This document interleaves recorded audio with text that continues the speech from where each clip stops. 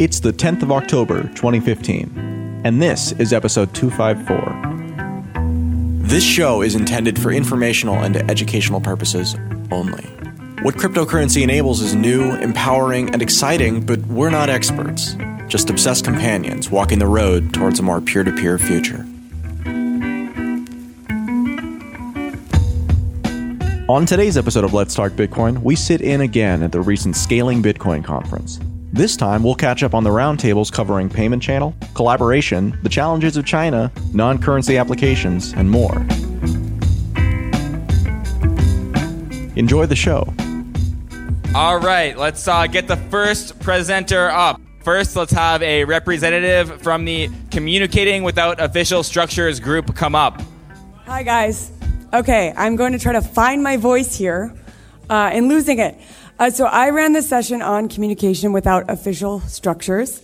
At first, we went through the various channels through which people are now communicating within this community. So things like forums, Reddit, Twitter, mailing lists, blogs, IRC, and talked about them a little bit each. We then noted that there's also the IRL component. We're here right now together. So conferences and meeting together, how there are different forms of communication when you're like using text, for example, than when you're in person.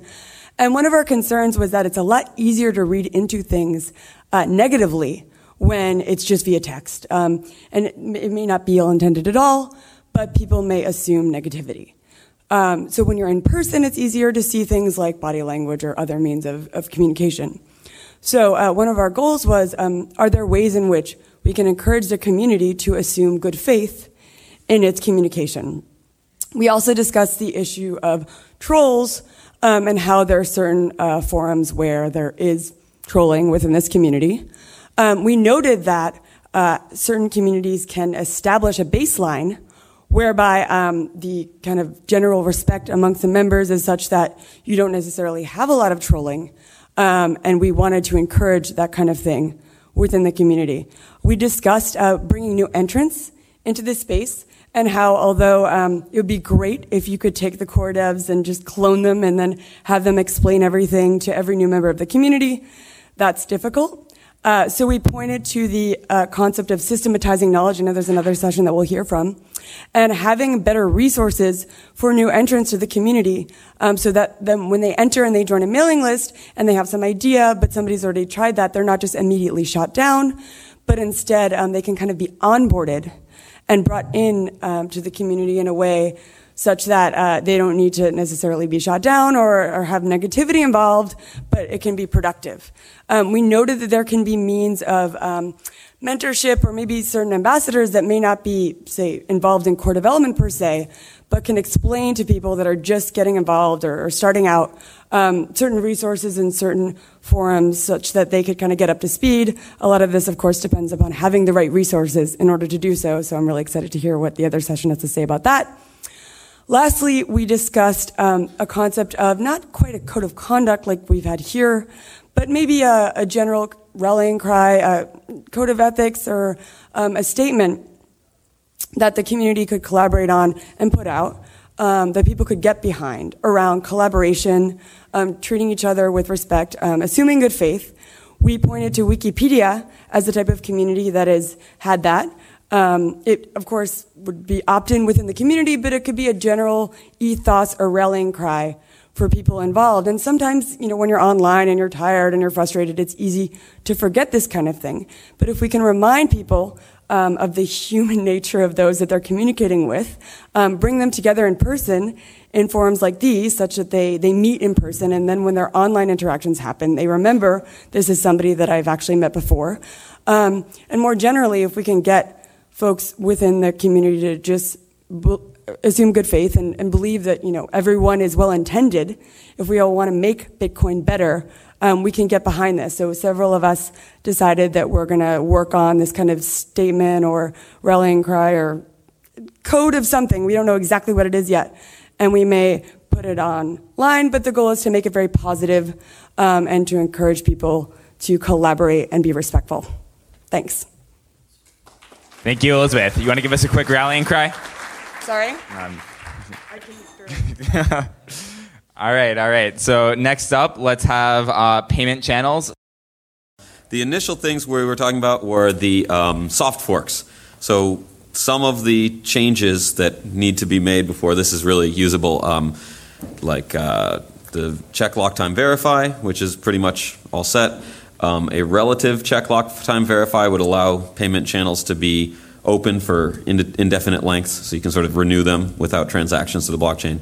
And then malleability fix, and that's kind of the trickiest one because it's not so much tricky that anyone thinks there shouldn't be a malleability fix. It's just it's a very interesting direction to go in, and you're like, oh, let's do this too. Let's put in this. Let's do all these fun things, and so then it can get fairly big pretty quick. The smallest fix would be something really simple, but while you're making a new sig hash type, you might as well make a new signature type. And if you're making a new signature type, how about we have tree signatures? And how about, so there's a lot of rider bills that want to go on. And so you can have either just sort of a normalized TXID, no TXID, or don't sign your input at all, which allows for some really fun stuff, but maybe too fun.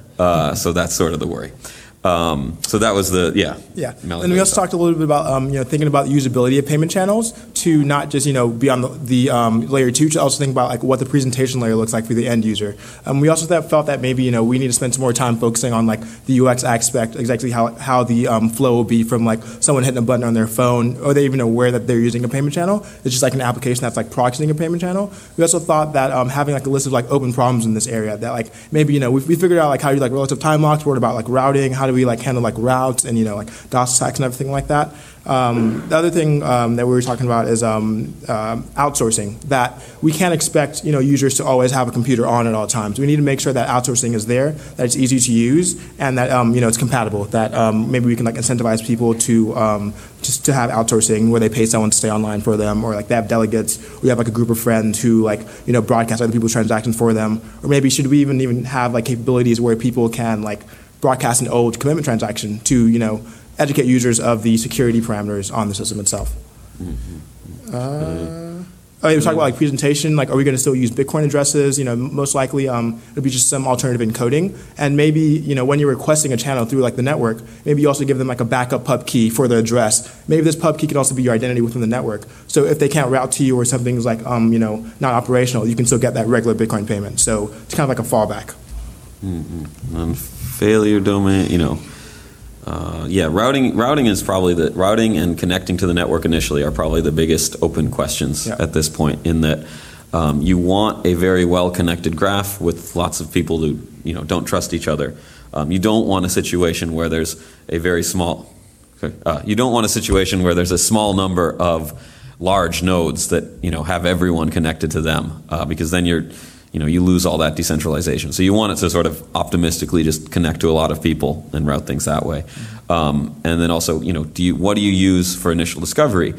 Initially, we could just use some kind of IRC channel where people get IP addresses, use some kind of DHT. Probably some of the work that's in BitTorrent is going to be really applicable to this. And then how do you present that to users? Is it going to be some kind of identifier at host? Is it going to be, a hash-looking thing? So how to, make it usable, but also robust and not centralized. And also Tor, you want it to be, something that people can use on Tor, and that's a pretty good requirement to have for these things. Yeah, and privacy needs to be, a first-class citizen. We need to have plausible deniability among routes. Tor maybe should be considered the kind of de facto transport, and maybe we can have these locks around it, which Tor being a high latency network will still be compatible with those with the time locks and such.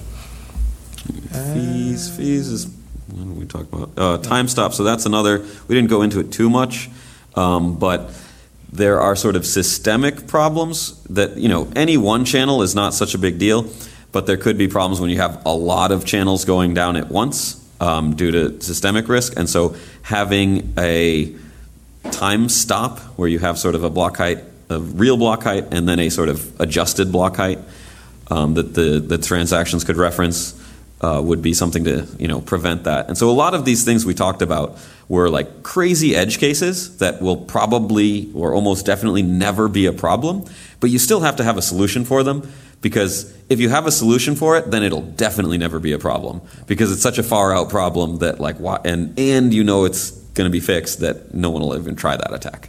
And also collaboration, sort of a bunch of people are implementing these things, all getting together, talking, making sure they're interoperable. It's not like a consensus issue like with Bitcoin, so that if there are 2 or 3 different implementations that don't work with each other, that's okay, but it's just sort of annoying / disappointing in that you don't need consensus, but it's nice to not have 2 or 3 different clients. And you're like, hold on, let me open my version 3 client so I can send it to my version 2 client so I can send it to you. Like, that would be annoying. Yep.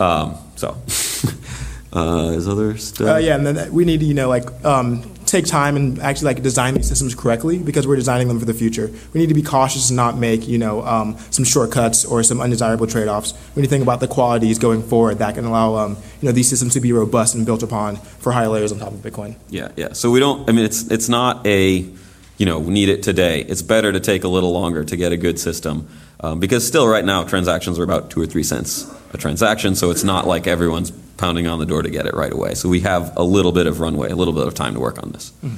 So, cool. That's everything. That was it. All right, cool. Thank you for that enlightening information. All right, next up we'll have the interfacing with IETF, W3C, and ISPs. Hey, everybody. So we sat down as a group to try and take a look at what are some of the other organizations out there that we might want to be interfacing or interacting with, and we decided to hell with all of them. No. What we found is actually there can be a lot of value in us talking to some of the other groups out there that either we're dependent on in some ways or that have some experiences that we can use.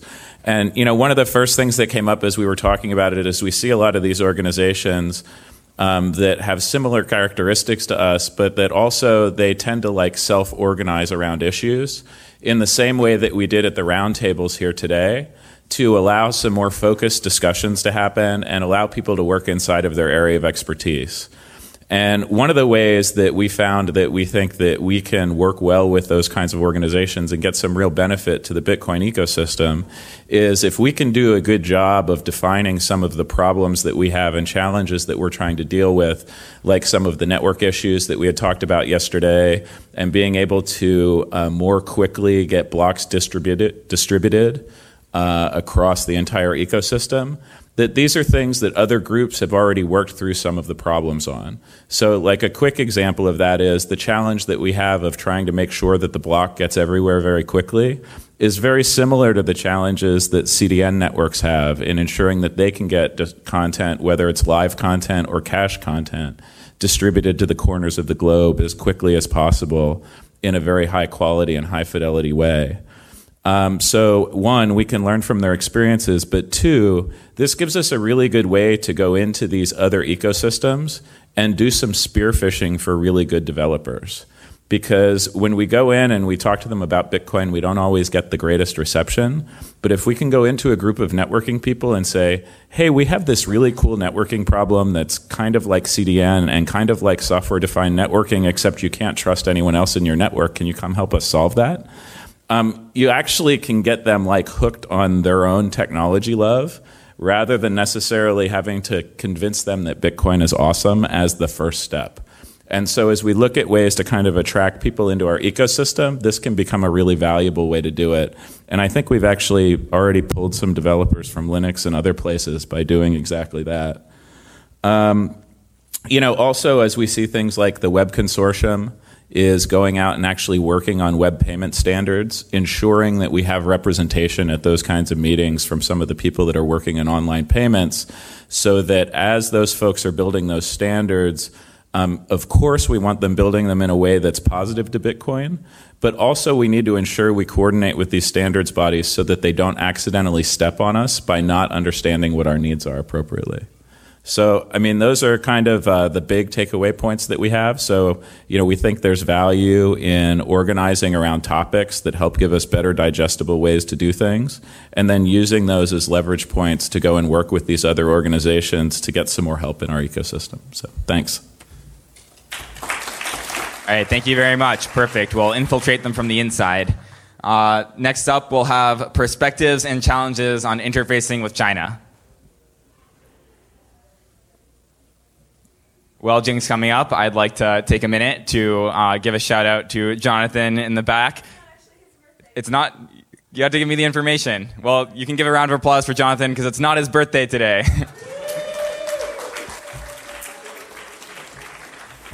So Skype told me it was his birthday, and so I ripped one of the posters off the wall and tried to get people to sign it.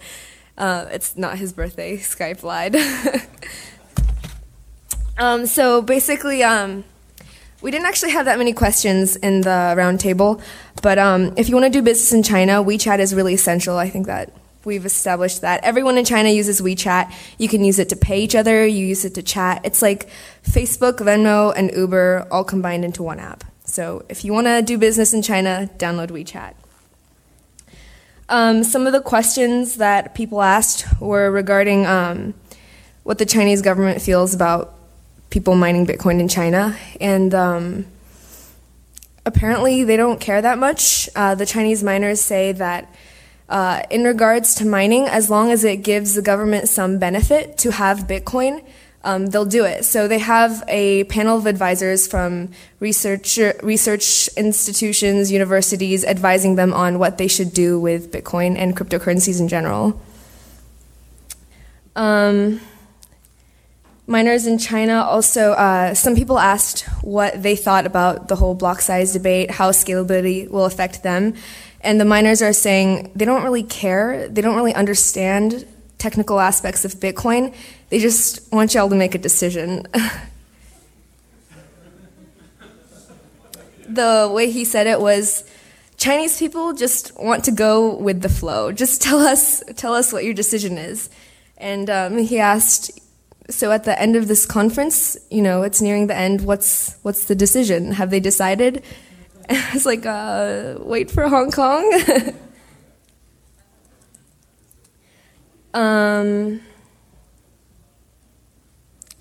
Latency is a really important parameter for Chinese miners in regards to the protocol.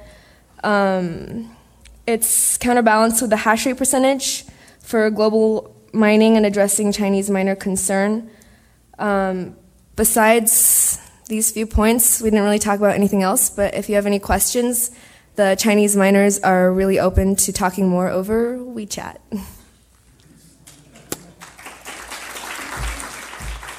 All right, thank you, Jing. So if you didn't take away anything else, get WeChat. Get a new phone or something for it if you're concerned. Next up, we'll have someone from Systematizing Knowledge come up to share their information. So we've had, I guess, a problem over the last several years since Bitcoin was created where we have an enormous amount of ideas and original research being created. And this isn't very organized. We have websites like Bitcoin Talk, and we've got Reddit, and we've got IRC, we've got various development mailing lists. We have, I guess, a new mailing list on the Linux Foundation, and so on. And it's difficult to index all of this, I guess, is a problem that we have. And it's also difficult to bring new people into the Bitcoin community because it's difficult to point them to anything where they can navigate themselves and figure out what they need to do to get up to speed. So we talked a little bit about the different targets we might have for outreach or for documentation and stuff. So we've got several groups who sort of have very different requirements. We've got developers and users, and miners are of course people that we all interact with. And then we've also got like professionals who are from other industries who might have applications. We've got policymakers is an important one. And we've also got academics. So people working in university doing research on Bitcoin. And we would need to take a different approach in providing information for all these people. The next thing we talked about are problems with the current way that information is organized, especially on IRC. So a couple big things are, first of all, is that there are big bottlenecks in producing content. There's a lot of stuff happening, especially around like Bitcoin core development, where there's only like one or two people, or for a lot of ideas, there's basically one person who knows what's going on. And often it's the same person for a lot of ideas. So we wind up in a situation where when people want to learn about stuff, the answer is always, oh, just go ask person X, go ask person Y. Meanwhile, person X and Y are completely swamped and they don't have time. So this is a bottleneck that we're working on improving, or that we need to improve somehow. And the other thing is the organization, which I've been talking about. Things are just very spread out. So looking towards solutions to this, we talked a lot about, well, first of all, we talked about hiring writers is something we've talked about in several sessions. This just sort of came up independently as, how do we get more developers? How do we improve communication, et cetera, et cetera. Maybe we should try to hire writers, because there's a lot of writers out there. There's more writers out there than there are developers out there, at least available writers. And they're probably a bit cheaper. And then secondly, overall, what ideas can we copy from academia? So this is kind of an interesting idea, because if you ever go to academic conferences, academics hate the way that they organize. We hate the peer review process and the journal process, and there's a lot of bureaucracy. It's very slow, it's very formal, and it's very hard to work with, and it's frustrating. But there's actually some pretty good consequences of the academic peer review process. One of these is that if you want to find a new idea, there's basically one place where it is. You can do a journal search and you will locate it. And you'll also be able to locate any responses to that idea, or any refutations if something was wrong. There's also a culture in academia of formatting your proposals in a certain way, in particular describing very carefully how your proposal is new, how it differs from other research, what other sort of related work there is out there, and then what ideas that you're building on. And there's a big cultural taboo about not forgetting to do this or failing to cite or taking credit for something you didn't do or anything like that. So this is something that's sort of missing in Bitcoin to a large extent, especially with just things that are posted to Reddit or posted on blogs and stuff. And this contributes to the difficulty in organizing information. So we would like, I guess, a way to encourage a culture of producing new ideas and describing new ideas in a way that is amenable to finding them and finding related work and finding out how they fit into everything else that's going on. And that was pretty much it. All right, thank you very much. I thought we were all able to just, read through all of IRC every day. So next up, we'll have non-currency applications come up. So if someone from that group could join on the stage. Non-currency applications. I thought this was a Bitcoin conference. Who invited these guys? Oh, maybe I did. Program chair, mumble. You're very welcome here. Thanks. Hey, so we had a lot to talk about in our group, and there were definitely a lot of kind of contentious areas where people don't exactly agree or have a shared view on exactly what's going on now or what the future will be of non-currency applications. We tried to kind of pin a few things down. We talked about, first of all, what about Bitcoin applies itself well to having non-currency applications. That they mostly rely on the information technology properties of Bitcoin, the integrity it provides and the availability it provides. We want to talk about kind of general areas that we're seeing applications today, and applications like notary service and timestamping, copyright, arbitration, identity management, loyalty points, and then any number of various asset management systems. We had a number of kind of big questions about what sort of applications do we want, and that's kind of very open and what are appropriate. We looked some at what kind of security implications having various applications have on Bitcoin as a whole. Various issues that come up from having assets that have value that's distinct from the number of Bitcoins that are in an output, and what that means to security. And then also various problems that applications could cause Bitcoin in incentivizing attackers who maybe are more likely to want to attack kind of some specific application and as a byproduct hurt Bitcoin as a whole. So that's certainly another thing to think about. We tried to split up applications into a number of categories. So we talked about but we tried a bunch of different categories. So we went over this a few times. We're thinking about applications using trustless timestamping, distributed computation, state consensus. We weren't really able to agree on any kind of clear categories that could fit everything, which is why we ended up talking about a number of different methods. And just to wrap up, we also talked a little bit about kind of possibilities of various different applications having different levels of security required, and various options to provide kind of lower security but cheaper provisions for some applications versus higher security and more expensive for others. So I think that about covers it. Thanks.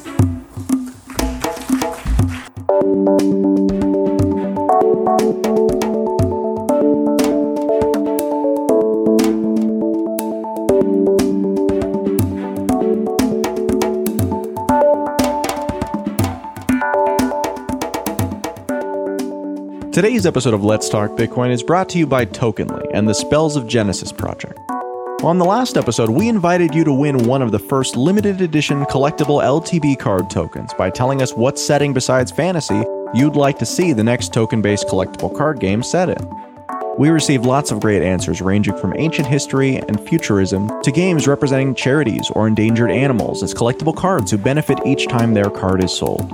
Here are the winners: Helen, Martin, Sean, Rock, Kai, Brett, Javier, Koji, Coleman, and Dustin.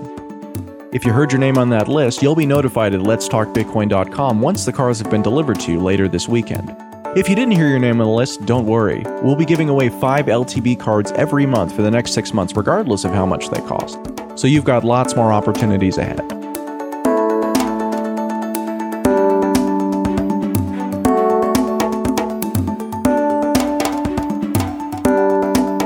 The magic word for today's show is scale. That's S-C-A-L-E. Scale. You've got until the 17th of October to visit letstalkbitcoin.com or the Let's Talk Bitcoin iOS app to enter it for your share of the listener rewards. That's all from me. Let's get back to the show. Okay, so we talked about 4 primary things, which was network partitions, the block size halving coming up, and then failures of centralized things, such as like what if Coinbase collapses or there's a major hack or something, and then sort of disaster notification, kind of like when the hard fork happened between 0.7 to version 0.7, and how do we get people notified so we can have people working on the problem as fast as possible.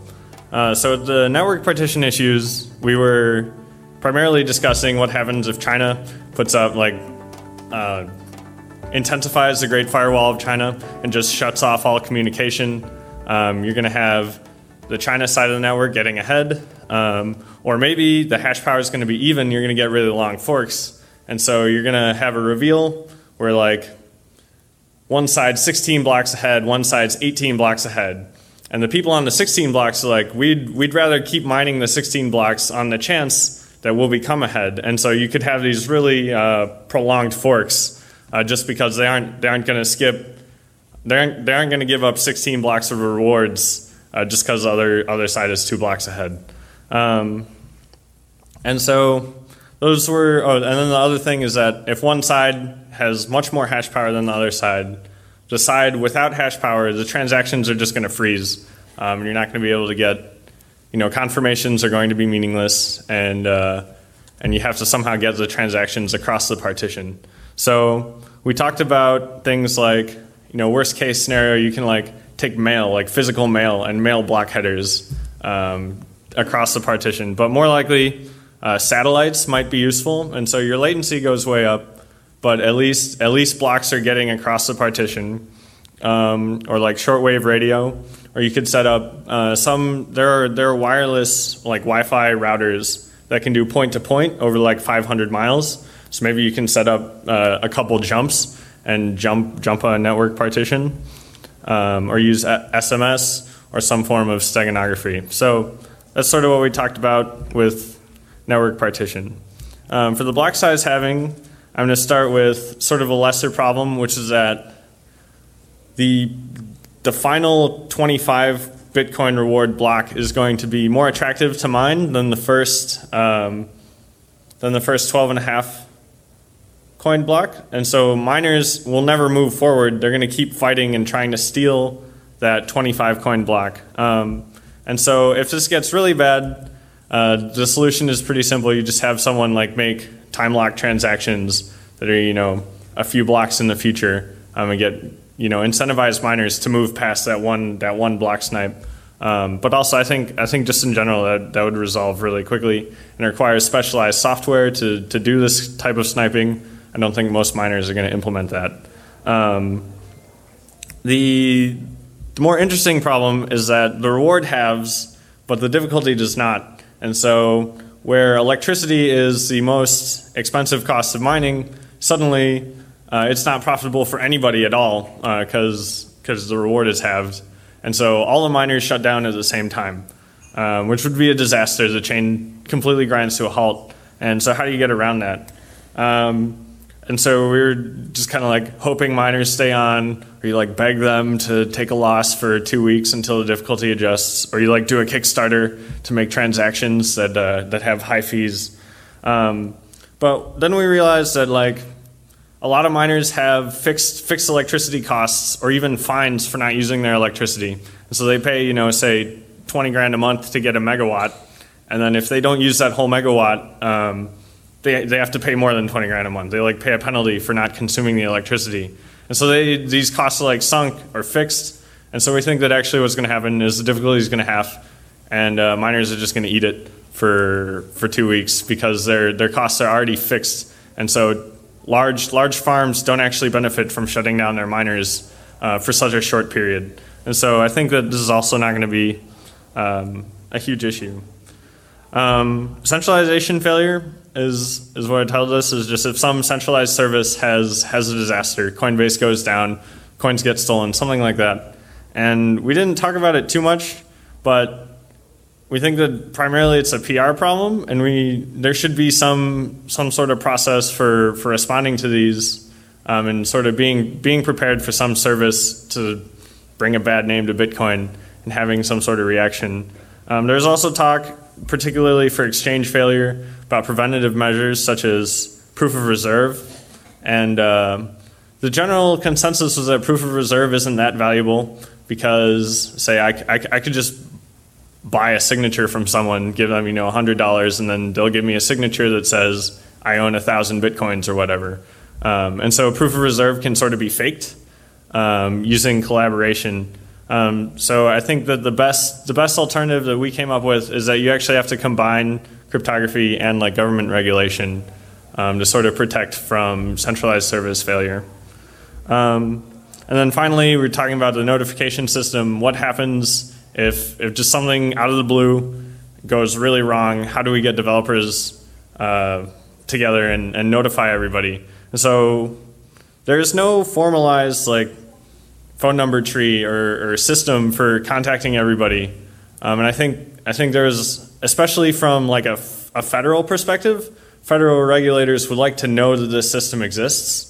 And I don't think it would be that hard to just set up and like have a page that says, okay, if something goes wrong, we have people who can contact each other in a tree and we can get everybody on board, in a few hours. And having like an emergency mailing list, things like that. I will say there is a pretty good track record on previous disasters. I think with the recent fork, you had a bunch of important names like online and talking to each other within a few hours. So I think that it's just formalizing something so that everybody else feels better. But it seems like the system we have in place does a good job informally. So that concludes what we talked about. Thank you. All right, thank you very much, David. Next up, let's have challenges for major protocol changes and their benefits. We'll have Vlad for his second presentation of the day. Hey, everyone. So we started off talking about hard forks versus soft forks, and then we quickly kind of saw that, there are major changes that could be soft forks and minor changes that could be hard forks. But we did also note that a hard fork makes a change more major because it requires lots of software upgrades and coordination that makes it quite difficult. And then we kind of talked a lot about different proposals and like what would be good about them, and mostly we spent a bunch of time talking about like the challenges behind getting proposals through, and then we started like listing changes to the protocol that could be regarded as relatively major changes, and then like particularly what would be blocking them, and then what would the rewards be. And if you want to see that, it's on the on the paper in the back. After this, you could go take a look. But I'll just like cover some of the common themes. So the benefits either usually made some feature set work, like Lightning Networks or sidechains or SPV or some blockchain pruning or something like that, or they increase performance of Bitcoin as it is, like make more transactions per second, make things process faster, or not be exploitable in certain ways. And then kind of pretty uniformly, the challenges had to do with the fact that like there isn't a consensus in the community and everyone involved as to whether the change should go through. And then that could be because, well, if there's a hard fork at all, then there's immediately going to be like some faction of people who decide, okay, no, this isn't good because it's a hard fork, and that's not. And hard forks are serious business, and we shouldn't be encouraging hard forks as a rule. And then there's technical disagreements, and there's disagreements based on like ideological grounds or grounds of like their people's like particular goals for what they want from Bitcoin.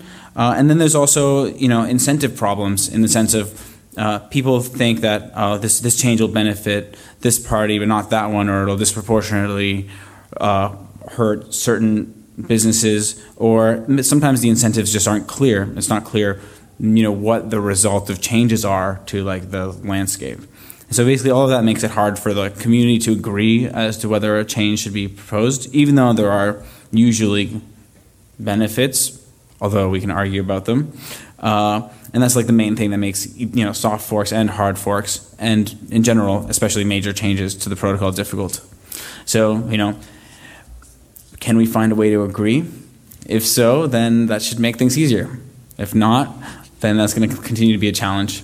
But the benefits look like, we're constantly thinking of improvements and changes that could be made, and like looking at how things could be better. So we just need to like agree on how to make it better. Good luck. All right, thank you, Vlad. Next up, we will have how we can get 10 times the number of core contributors, education, and resources. Hopefully that will mean 10 times fewer problems. Not the other way around. Unfortunately, as we know, that is not a linear scaling problem. So we actually draw a lot of parallels between the early time in the Linux development community and what's happened in the Bitcoin community. You have these large entrenched powers that are basically currently responsible. In the Linux world, it was actually Unix prior to Linux. In Bitcoin, it's the banking infrastructure, all the financial institutions, the large corporations that have control of data. So we drew a lot of parallels there. We talked about problems such as the industry, the parties that are interested in what Bitcoin and blockchain technologies provides. They're not really prioritizing contributions back to the core software. We found that there were only 2 industrial or commercial companies in the Bitcoin space that were actually responsible for hiring companies, with the third notable addition of MIT's effort, and previous to that, what the Bitcoin Foundation did. So the solutions that we proposed to that were actually asking that people, the industry professionals, including some of the newcomers to the industry outside of the Bitcoin industry perhaps, hire a dedicated developer that is solely responsible for contributing back to the Bitcoin core code. Not only developers, but hire technical writers to basically encapsulate these ideas and get them into simple, clean formats that are more easily understood by developers and other people alike in a wider range of skill sets. And furthermore, we talked about this other problem where there's not actually enough talent out there. So their developers as a whole in the technology community are already in extremely high demand.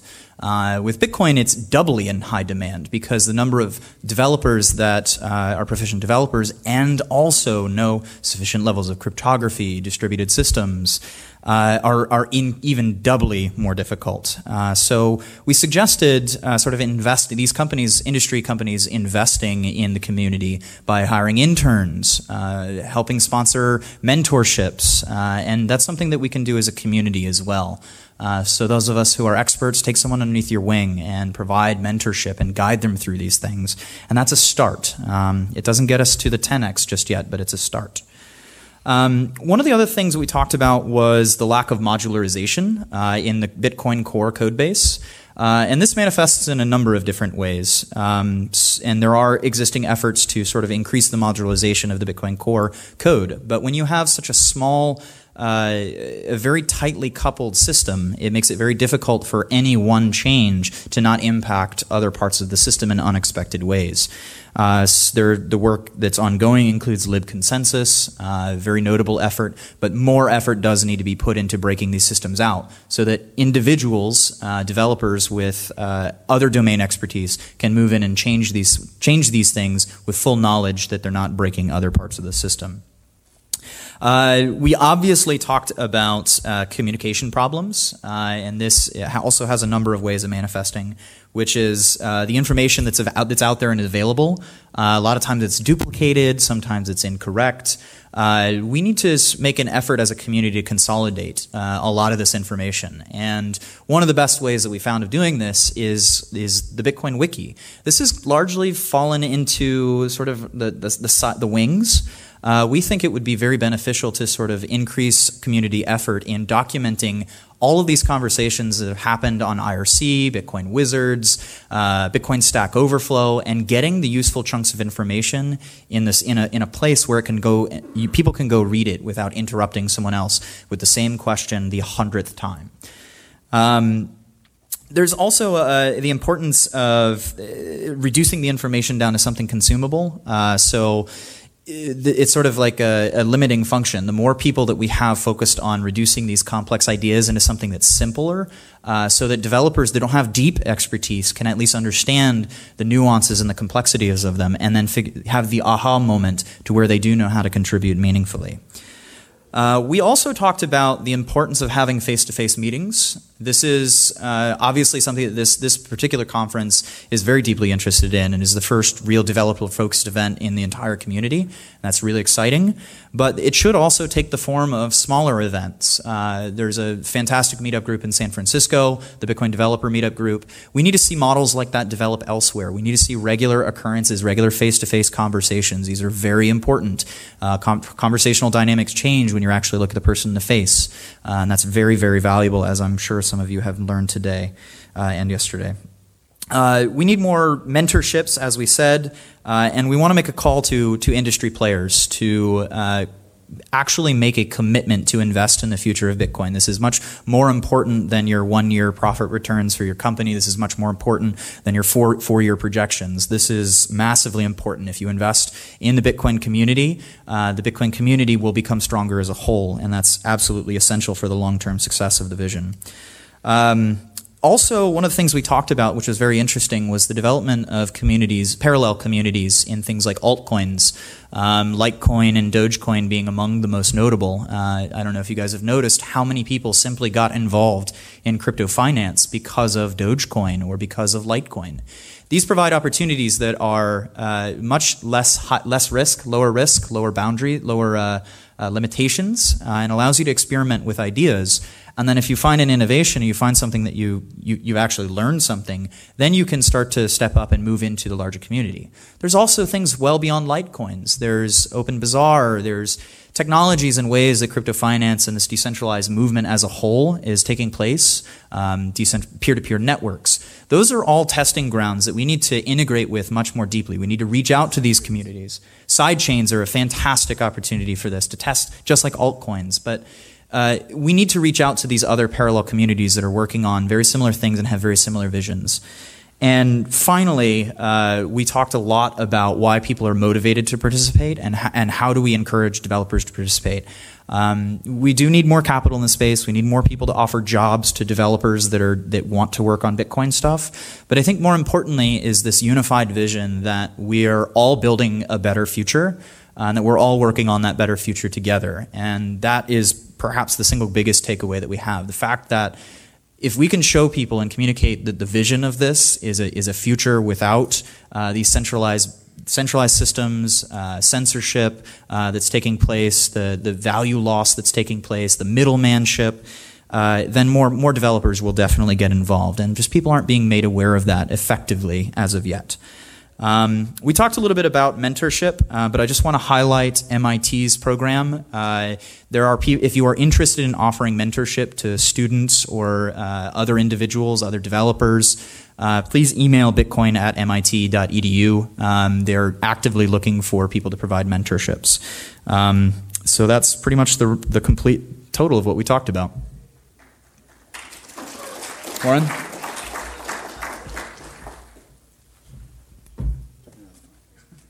All right, thank you very much. For the record, bitcoin@mit.edu goes to me. So one thing I kind of heard from that last one is it sounds like it is really important if we have sustainable financing for Bitcoin's future, because we need to be able to pay for things like this event. So why don't we have Patrick come up to tell us about that? Thanks, Jeremy. Thanks for organizing this. All of the organizers, I just want to take a second and maybe just give everybody a round of applause who put in the time and effort to make this happen.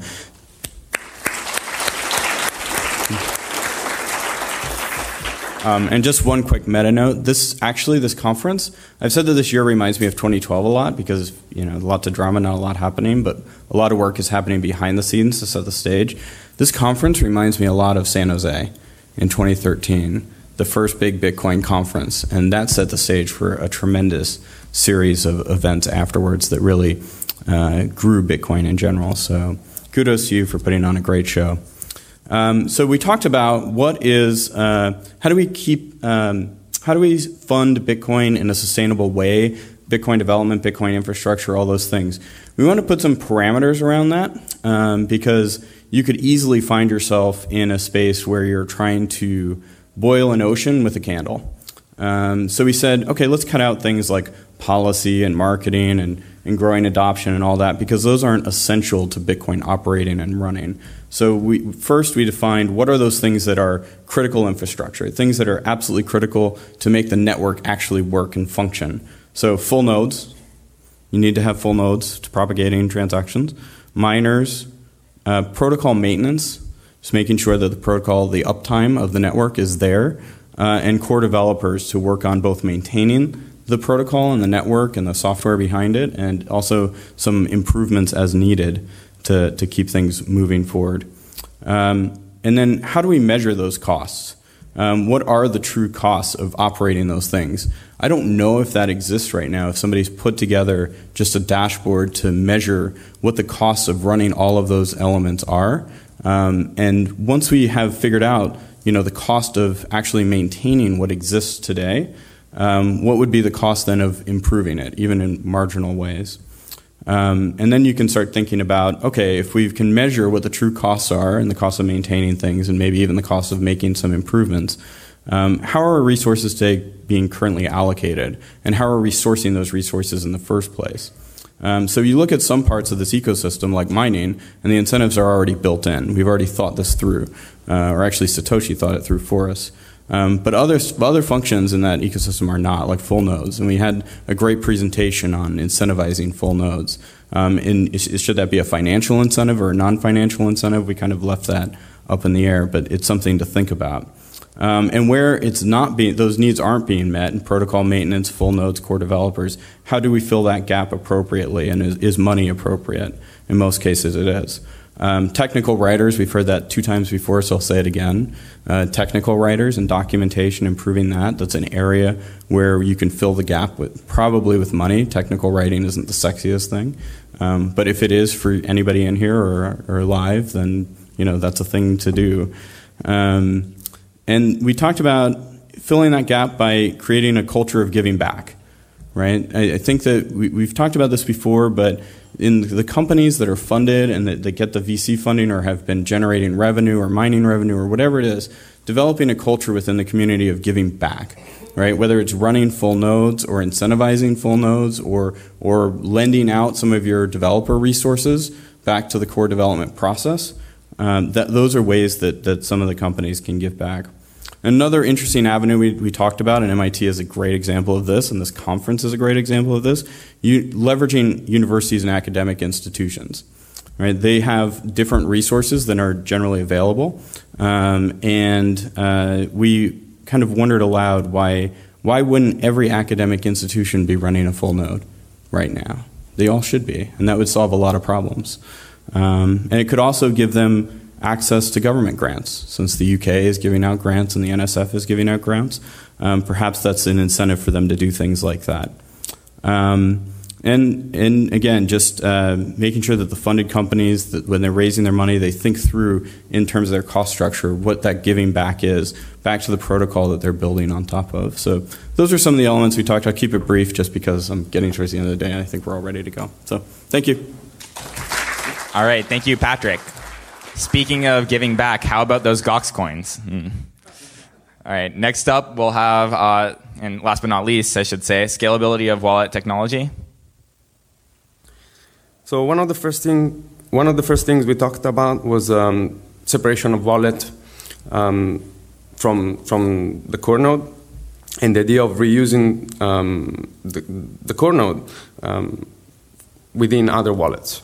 So the ability to embed the core node in other wallets. The idea of having standard interfaces and the importance of running a full node.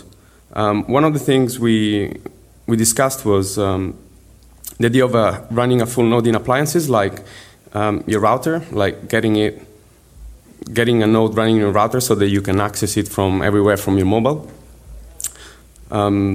We also discussed the idea. We discussed whether SPV is going to stay. How can we incentivize it? Is it possible? The issue of SPV with privacy, security, and the fact that you're not really part of the network. You're a leaf. You're not participating. We discussed the issues of the number of nodes. We also discussed what happens if, let's say, tomorrow we have 50,000 new nodes. Is the network going to handle that? Are those nodes going to start syncing and take the network down? We discussed the idea of Oracle services having standard interfaces for multi-signature. We also discussed the problem with support. So it's hard to have customer services with open source software. So are we going to have some Red Hat model, or how is it going to work for software? So today, most of the companies that offer a wallet go beyond their applications in order to support the customers. Is that how it's going to work in the future? And this was about it. I mean, we discussed how important it is to run a full node and how is that going to work in a mobile future, and things like UTXO commitments and whether those are going to improve the situation. And we discussed what if Apple tomorrow includes a full node in their software. Like, what if we have 50,000 new nodes syncing at once? And yeah, that was about it. Thank you. Thanks for listening to this episode of Let's Talk Bitcoin. Content for today's episode was provided by the many speakers at the recent Scaling Bitcoin event. Music for this episode was provided by Jared Rubens and Adam B. Levine. This episode was very lightly edited by Adam B. Levine. If you have any questions or comments, you can always email Adam at letstalkbitcoin.com. Have a good one.